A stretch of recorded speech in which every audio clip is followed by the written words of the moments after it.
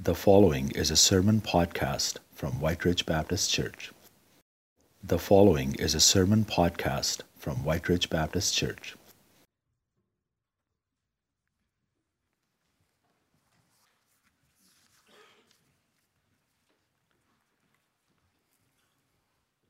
Let me take a moment to underline one of the announcements. I'm so happy that English Conversation Circles are coming back this Wednesday. We begin, and some of you might not know about some of that ministry. It's really, you're welcome to be part of it. There are so many people that are coming to our city, Winnipeg. They're from all nations, and we have had the privilege of walking with many people in basic English, but also just the spin-off relational friendships that come out of that, the people that have been helped to find jobs, the Bible studies and the different things that have come out of that have been just incredibly a blessing to everybody that's been involved. So if you're wondering if that might be for you, please just give the office a call, come on Wednesday night and be part of that. We look forward to it. Before we get into the Word of God, or the scripture that I'm going to be preaching, I'd like us to take a bit more time in prayer. And so before we get into the trenches with this scripture, I'd like to invite you to join me, and let's come before God one more time. Let me read to you the doxology as we begin. Oh, the depth of the riches of the wisdom and knowledge of God. How unsearchable his judgments, and his paths beyond tracing out. Who has known the mind of the Lord, or who has been his counselor? Who has ever given to God that God should repay him? For from him, and through him, and to him are all things. To him be the glory forever. Father, we thank you for your immensity, your infinity, your grandeur, Lord. We thank you, Lord, for being a sovereign God that is over everything, and we come before you small as we feel sometimes, bringing to you our small worship that isn't worthy of the greatness of our God. We thank you that you receive it, because everything that we give you, you receive, because we come in faith. We come in the name of Jesus, your Son. We come because he has made a way for us to come. And we thank you that that way is the message of the gospel that transforms and changes lives. And God, before we get into the trenches of your word and start to understand and mine the truths that are there, we would just pause to again acknowledge your grandeur. And we think about the world that you created and the state that it is in today. And our hearts go out to the many people that are looking for refuge. They are refugees. They are immigrants to other countries. Some of them are displaced in northern Iraq and in Syria, and they are in desperate situations. Oh God, we confess that often we live our daily lives not giving thought to what we know is the plight of many people, that in this day, parents that are crying because of children that are dead or starving. We think of children that are orphans because of parents that are lost, or we think of families that are stuck in tented cities or in gated countries that are waiting to know their plight, their future destiny. God, we pray in Jesus' name. We join our voices, our prayers. We join them with the church around the world that is crying out to you. God, have mercy on this people. Lord, help world leaders, help those in authority to be touched by your heart and to be moved to compassion. And Lord, we pray that you would send a quicker solution to the many needs that are existing, Lord. Father, we pray for our own country and our leaders, and we ask you, Lord, as many, many groups are receiving refugees and immigrants that are coming, even now, we pray, oh Father, that they'll receive a warm welcome, that they will receive a blessing, that as they join our country, that they might not only find freedom in this country politically and religiously and so on, but they would find Christ as we, your people, seek to share with them not only the love of Jesus, but his incomparable message that there is grace that the living God gives to sinners. Lord, would you be merciful to help us in this? Lord, we commit to you this time now as we bring it down to our own needs, we give them up to you. We thank you that you're concerned about world affairs and private affairs as well. And so, Lord, we bring to you all of our heart's burdens. And we thank you. We can lay it at your feet. Would you help us now, Holy Spirit, to be able to understand more of your will as we understand your word. In Jesus' name, amen. When I was 16 or 17 years old, I read a book by a guy named Raymond Ortlund called Lord, Make My Life Count. And I'm not sure where I got it from, who recommended it. I read it, and it was impacting me in that time in my life to take the next steps of faith in my own journey with Christ. And if you'd have asked me between the ages of 17 and about 7 years ago, I wouldn't have been able to tell you anything about this book, but it impacted me. Interesting. I did buy that copy about 7 years ago at a used bookstore, and reread it before I came to this church. And there's a chapter on finding your spiritual gift. If you'd have asked me at the age of 17 what my spiritual gifts were, I would have had no clue. I would not have understood the concept. My faith was young, and I did not understand. It would be several years before I would be able to say with confidence that God had given me the gift of preaching and teaching and the gift of leadership, and that I knew it was a God-given thing that I had to follow through and use for his glory. I couldn't deny it. My call into ministry to preach the gospel and to preach the word was used. God used the book of Jonah to show it to me so clearly. If I wouldn't have taken up these gifts and full-time served the Lord, I would have been like Jonah running the other direction. It would be several years before I would understand what I was called to be and do. I was a Christian, I was committed to the Lord, but I had need of much time and practice and understanding this. God used some high school events. God used my time in Bible college. He used a summer ministry as well, 1 year. And slowly, little by little, God developed this idea that I was called to lead. I was called to preach. I share that brief testimony because some of you might be in a similar boat. Maybe you have thought about this matter of spiritual gifts in the past. Maybe you've even done a spiritual gift inventory or assessment like is in our study book that we're looking at, Don Cousins' book, Leadership. And maybe you've done that and you've come out of that experience and you've said, well, okay, I might have this gift, but I have no clue how it's going to relate to how I serve God and how I'm going to make a difference in this world. Maybe you know what your spiritual gift is and you just don't know how to put it into practice. I don't know what the next step is for you in your spiritual walk, but I think it might have something to do with that.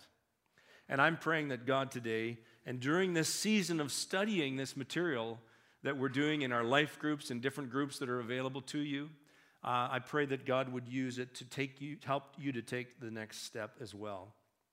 Last week, we talked about what it meant to be led by the Holy Spirit, and we discovered that it was important for three things. We wanted to wait upon the Holy Spirit, and that waiting thing looks like a prayer life. The second thing we said was that we need to learn to listen to the Holy Spirit. And then the third thing we said is that once He's spoken, we need to learn to cooperate with Him. It could be that that's exactly what many of you need to do with regards to your spiritual gift.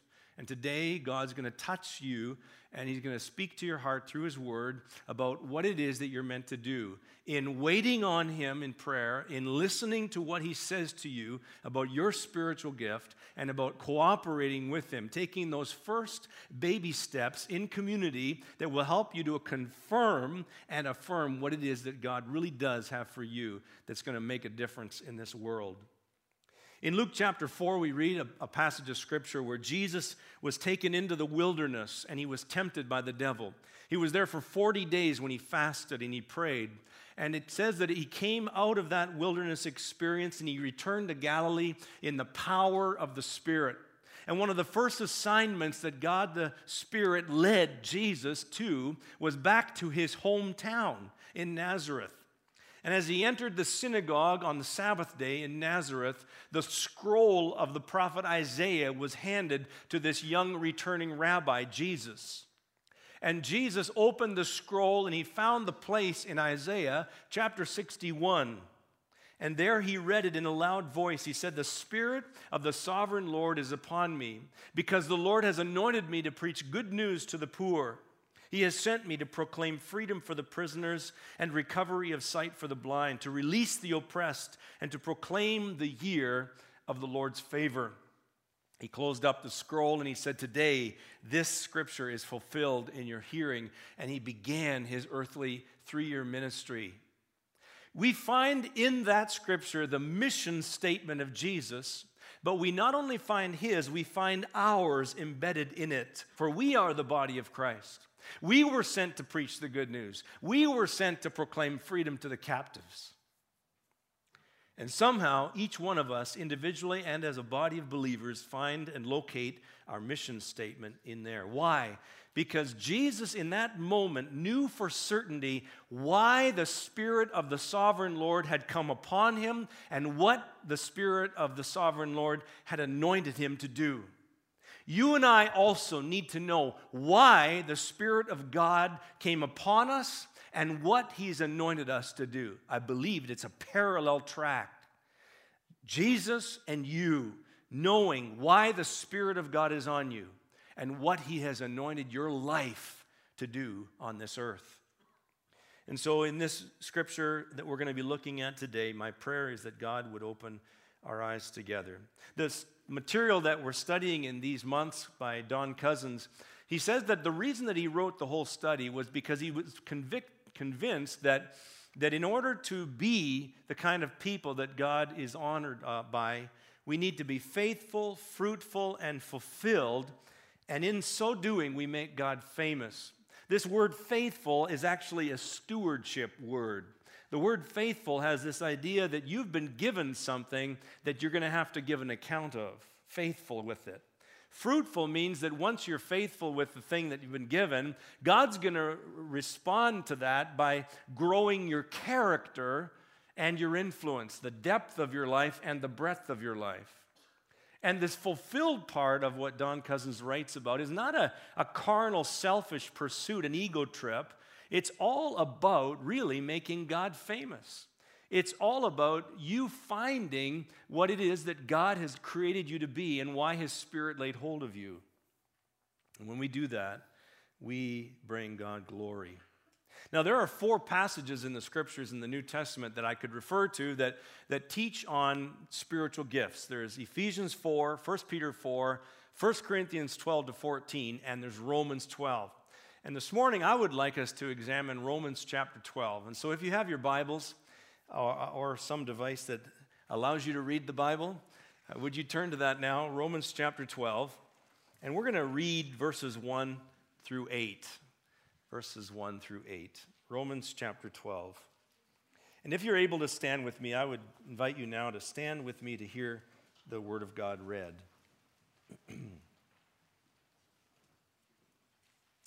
Therefore, I urge you, brothers, in view of God's mercy, to offer your bodies as living sacrifices, holy and pleasing to God. This is your spiritual act of worship. Do not conform any longer to the pattern of this world, but be transformed by the renewing of your mind. Then you'll be able to test and approve what God's will is, his good, pleasing, and perfect will. For by the grace given to me, I say to every one of you, do not think of yourself more highly than you ought, but rather think of yourself with sober judgment in accordance with the measure of faith that God has given you. Just as each of us has one body with many members, and these members do not all have the same function, so in Christ we who are many form one body, and each member belongs to all the others. We have different gifts according to the grace given us. If a man's gift is prophesying, let him use it in proportion to his faith.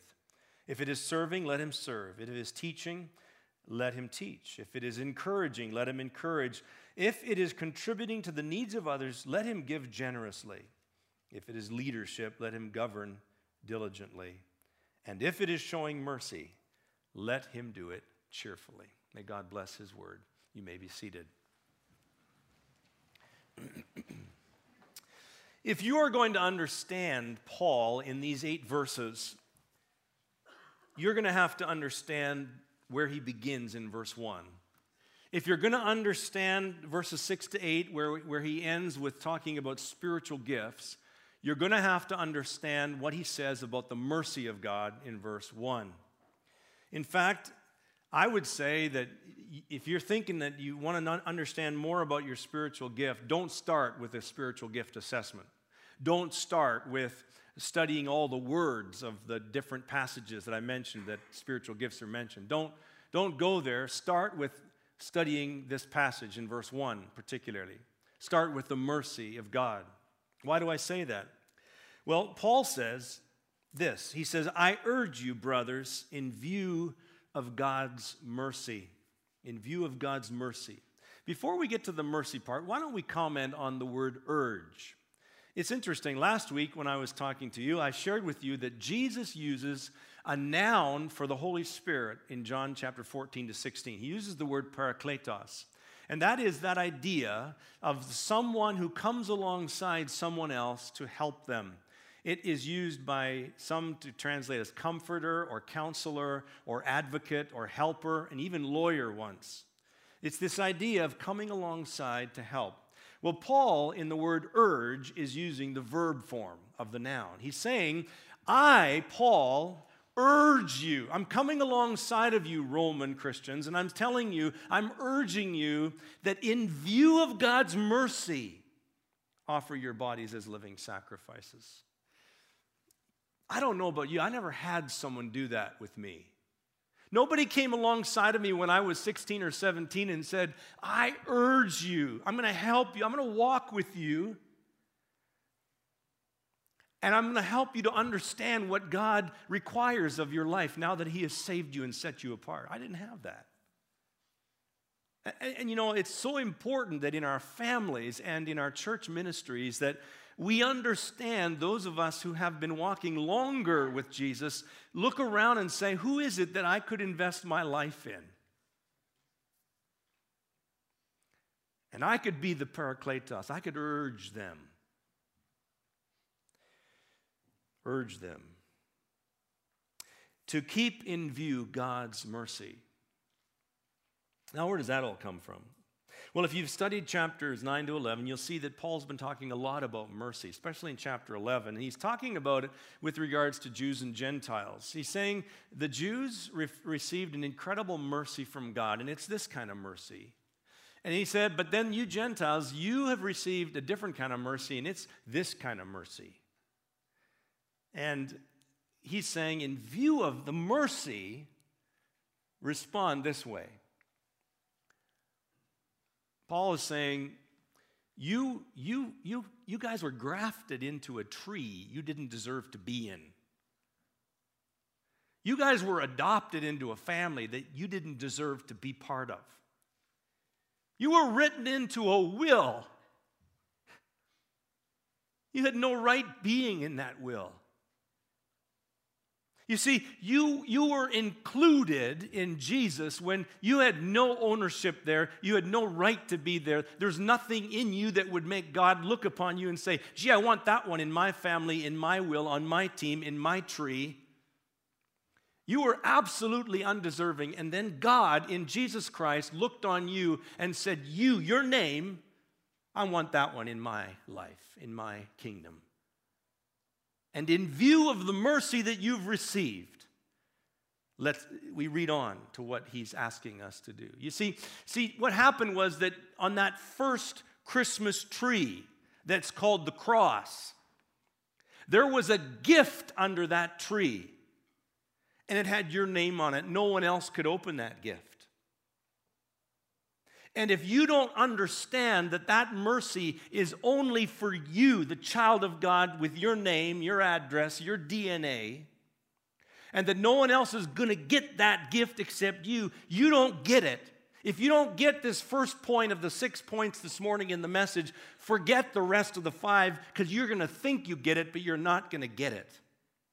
Because you don't get anything else unless you understand the mercy of God.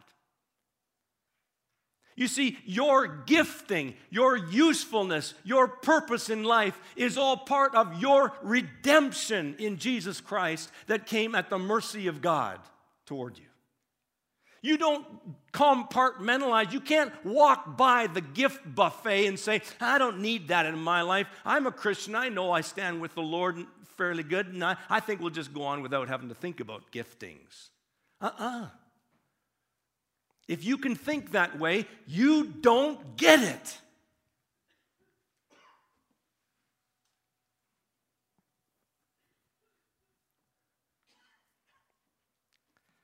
So I hope I've made the first point clear.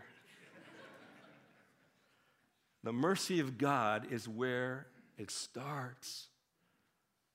And you can't understand the rest of this without it. So where does Paul go from there? He says that the mercy of God leads to the worship of God.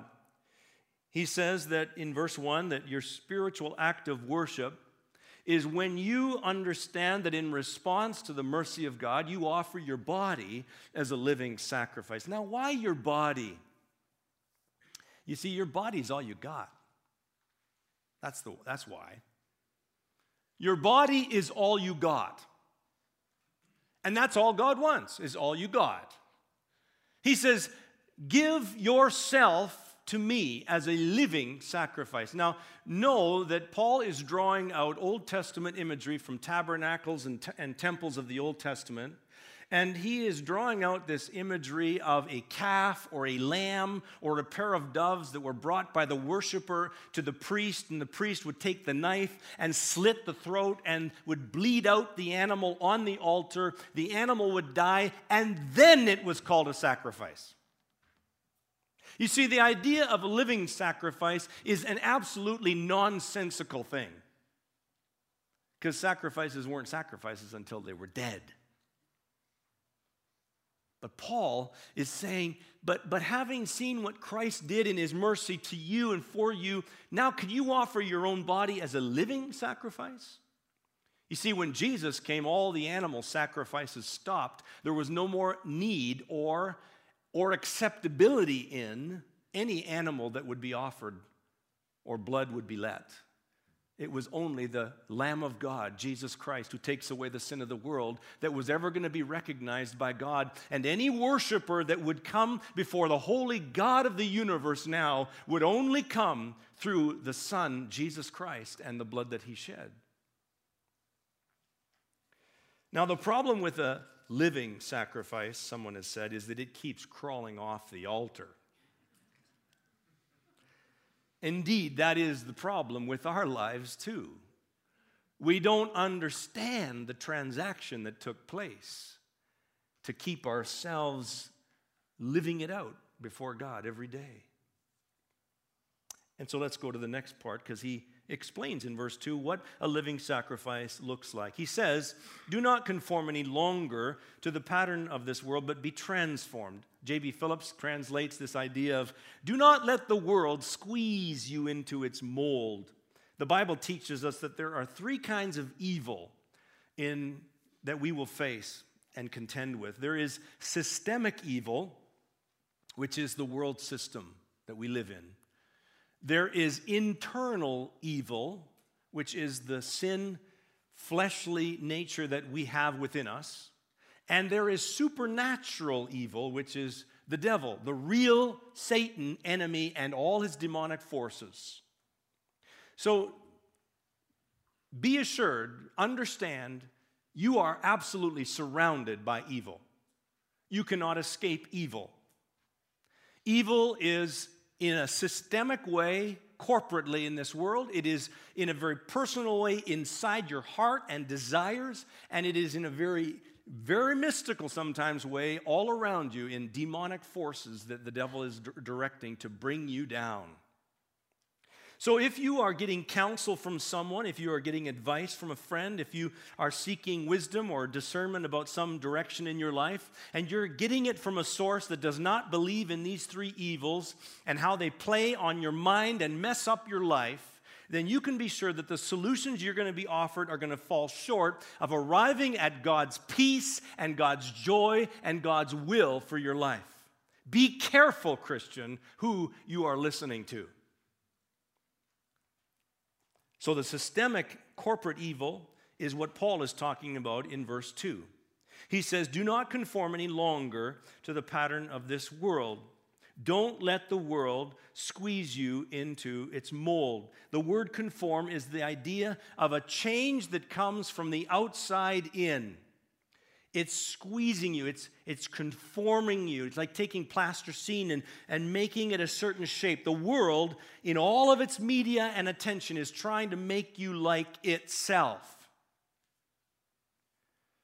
I remember when I was pastoring in Thunder Bay, I knew a man who was scuba diving regularly in Lake Superior. Do you know that Lake Superior has an average depth of 400 feet? And that the deepest place in Lake Superior is 1,333 feet deep. Incredible.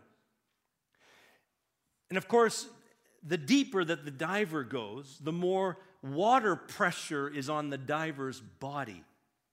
And for every 30 feet of water, there is 15 pounds per square inch on your body, in addition to the 14.7 pounds per square inch of the atmospheric pressure. And I was told that a safe limit for a scuba diver using compressed air is about 120 feet down. After that, if it exceeds that, and you do not somehow keep equilibrium between inside and outside pressure on your body, your lungs, your eardrums, your sinuses, all of that's going to collapse. And you're going to die. In fact, it's a marvel to understand that in the ocean, where we can go more than 2 or 3 kilometers of depth, that there are creatures down there, not just kind of weird little plant life creatures, but sharks and creatures like that can withstand that kind of pressure, because that's the way God designed them. This is what Paul is talking about here when he uses the word conform and transform. He's saying you, Christian, are in this world, and the world is always going to try to squeeze you into its mold, and if you let it, it'll collapse you. It'll overcome you. Paul is saying that the external pressure to conform to the patterns of this world will always be on you, because you are immersed in this world and in your body. And the only way of not being crushed by and conformed to the world is to have an inward, equal, and opposite pressure from within that stabilizes your life. And this happens by the word transformation. And that is exactly the opposite of conforming. It's transforming. It's a change from within. It's the word metamorphe.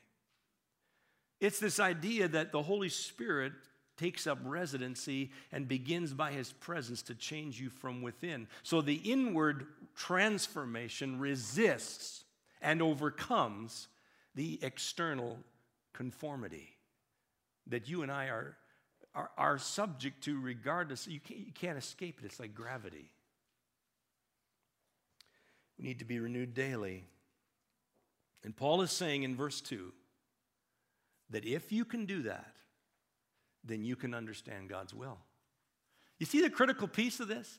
Can you see the logic of what Paul is teaching? He says, if you don't do this, you won't understand what God's holy and perfect will is for your life. There are all kinds of Christians that are saying, I don't know what my spiritual gift is. I don't know how to serve the Lord. I don't. If they're being conformed continually and not transformed, they will have no clue. They will not come to understand the will of God for their lives in all kinds of ways. So we need to be renewed daily. The world is preaching a message of folly. Every time you turn the TV on, a message of folly. And do you know something? If 100,000 people say a foolish thing, it's still a foolish thing. You remember, I was reading about the earthquake in California in 1933, I think it was, in Southern California. And W.C. Fields responded after that earthquake, and he said this. He said, "We're crazy to live here." But then he added, "But there sure are a lot of us." You see, the company of folly. Read the Proverbs. Folly never wants to go alone. The world is trying to squeeze you into its mold. You will not understand the will of God for your life if you let it drag you down the path of that way. And so to test and approve what God's will is, you need to obey the first part of verse 2, and then you'll understand the second part. Let's go on to the next piece, and that's the grace of God. And that's where Paul speaks in verse 3 of more of a personal nature. He says, "The grace of God given to me, I say to every one of you, don't think of yourself more highly than you ought to, but think of yourself with sober judgment in accordance with the measure of faith that God has given you." Andrew Murray reminds us that humility, the humble person, is not the one who thinks meanly or lowly about himself. He simply does not think about himself at all. That's humility. And Paul puts this discussion of self-image in the context of the grace of God, because if it's not tied to grace, it can really end up with some wrong thinking. And in this matter of self-image and pride, you can fall off two sides of the fence. You can fall off the side of the fence that is most typically understood. You can, obviously, the conceited, puffed up pride that, pardon the pun, tries to trump everyone else around them. That's a kind of pride that's obvious and disgusting and repulsive and easily to detect. The more subtle kind of pride is where you and I might fall prey to, where you somehow know that bragging is unbecoming and self-asserting is unbecoming, and so you present yourselves rather in a socially acceptable manner. And it might even look like putting yourself down. "Oh, no, that wasn't that great a meal. Oh, no, I can't do that very good." And you see, in so doing, when a person does that, they're hoping that you're going to correct them. "Are you kidding? That was a wonderful meal." But try agreeing with them sometime. "You're right, that sucked." You may not have a friend after that. You see, because we have this, we long to be affirmed and acknowledged and built up, and there's nothing wrong with that. But Paul is just saying, let it be with sober judgment and in accordance with the measure of faith that God has given you, not some independent, prideful thing, but understanding that it's through God that you have it. And so if you're good at something, say thank you. God made me good at that. And give him the glory and keep on trying to serve in that way. Corrie ten Boom was once asked how she managed to stay humble. And her reply was, well, when Jesus rode into Jerusalem on Palm Sunday, on the back of a donkey, and everyone was waving palm branches and throwing garments on the road and singing praises, do you think that for one moment it ever entered the head of the donkey that any of it was for him? And she said, if I can be the donkey on which Jesus Christ rides, I'll give him all the praise and honor. So this understanding of self is necessary as Paul continues to develop it. Remember, the mercy of God, keep your view on that, leads you to be a living sacrifice. Keep your focus on that. If you keep walking in that, not conforming but being transformed, you'll get the will of God for your life. You'll understand who you are, and then you can take the next step of understanding how you fit with the people of God, which is found in verse 4. In verses 4 and 5, we read these words. Just as each of us has one body with many members, and these members do not all have the same function, So in Christ, we who are many form one body, and each member belongs to all the others. That's an important scripture.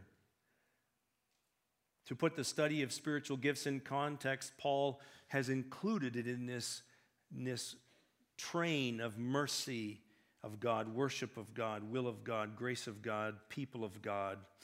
And as a person in the people of God, you need to know where you fit. You need to know you don't get to choose where you fit. You didn't get to choose the color of your eyes. You don't get to choose the gift that God put under the tree for you. But if you will stop resisting that and own it and love it and find out what God wants to do through you in it, you will make a difference in your own life and in those of the lives around you. In World War II, after World War II, there was a group of German students that had a conscience about how much was happened in England in the bombing raids. And so this group of students traveled to England, and they were given the assignment of rebuilding a cathedral in the grounds of a cathedral. And there's a statue of Jesus on the cathedral grounds, and it had arms reaching out, and underneath it said, "Come unto me." And the arms and the hands were so destroyed that they realized there was no way that they could restore the hands. And so what they decided to do after much discussion was they would not restore the hands. There was no hands on this statue of Jesus, but they changed the inscription underneath it. And they put, instead of "Come unto me," they put, "Christ has no hands but ours." And if you understand the importance of spiritual gifting, you'll understand that illustration. And there is nothing that Christ has on this earth apart from you and I, his body. His body. He's a bodiless Savior if he doesn't have us as his body. We're part of the plan. You've got a gift. You're part of the plan.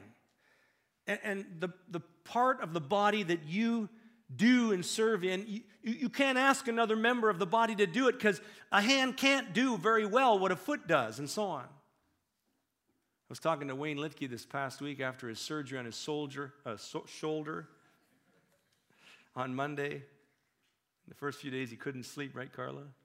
Probably you couldn't either.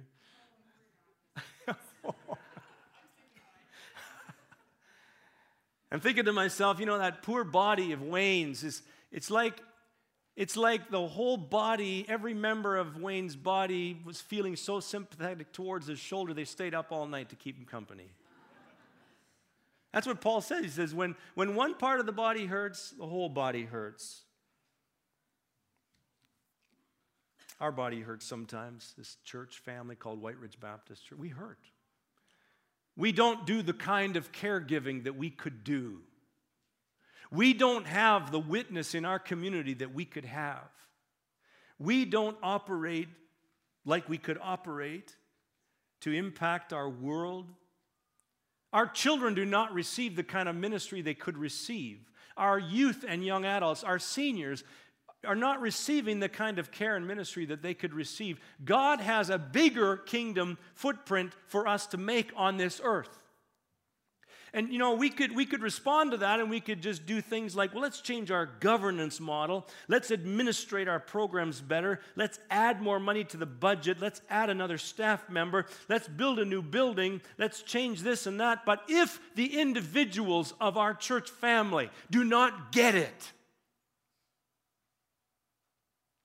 if the individuals, you and I, that make up the body called White Ridge Baptist Church do not see what God has given them uniquely to fulfill in this body, we will never attain to all the fullness of Christ that we're meant to attain to in this world.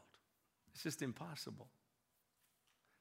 And so as we conclude, I want to ask you to think about the gift of God that's upon you. Paul goes on to talk about it in verses 6 to 8. The gifts of the Spirit he mentions, they're just a sampling. The word grace is always attached to the word gift. It's because it's actually part of the word. You see, the word grace is charis, and the word gift is charismata. These are grace gifts. They were given to you for use. And so God through Paul mentions a few of them. There's the word prophesying, preaching, the gift of explaining Scripture, making it shine. I'm so looking forward to meeting with a group of guys and our pastoral staff next month. We're going to go through some training because when I go on sabbatical in April, May, June, July, I'm going to be leaving, and I'm so glad that our church has others that are being equipped and that can preach the gospel and the word. And I'm looking forward to seeing you as a body of believers give them opportunity to sharpen their giftings and to be used by God to minister to this body. There's the word serving here where we get our word deacon. I'm so glad that there's a group of men and women that said, I believe I'm a servant. I'm meant to be a deacon. And the idea there is that you accomplish practical, necessary tasks that are assisting others to do their ministry. I'm so glad that there's teachers in our midst that are imparting important knowledge that applies to life. And the word encouragement there, boy, do we need a lot of them. That idea of coming to someone who is discouraged and pouring courage into them in the face of whatever they're confronted with in life. The gift of giving and contributing to the needs of others. Boy, does the body need that? Yeah. And then there is leadership. Literally, it means to stand before others. There's some of you that are not meant to be standing before others in leadership. Your ministry may never be seen publicly, but there are others that are meant to be heading up teams and committees and leading in that way. And then there's the gift of mercy, showing mercy. This group of people that God sets apart, and God gives these people a heart to gladly help in tangible ways where there is suffering or need. I hope that you today will take the next step. I hope that today is just a whetting of your appetite to say, maybe God, maybe there's something I need to pursue. Just like I had to take a next step when I was 16 or 17 to try and understand what God was asking of me. Maybe today you're being asked by the Holy Spirit to take the next step. That you'd be faithful in that you would find your life to be fruitful, and that you'll find fulfillment in that. And that God would give you the grace to see that all that's going to be for His fame. That it's going to make Him more glorious, and other people are going to say, I want to get to know that God that your life is worshiping.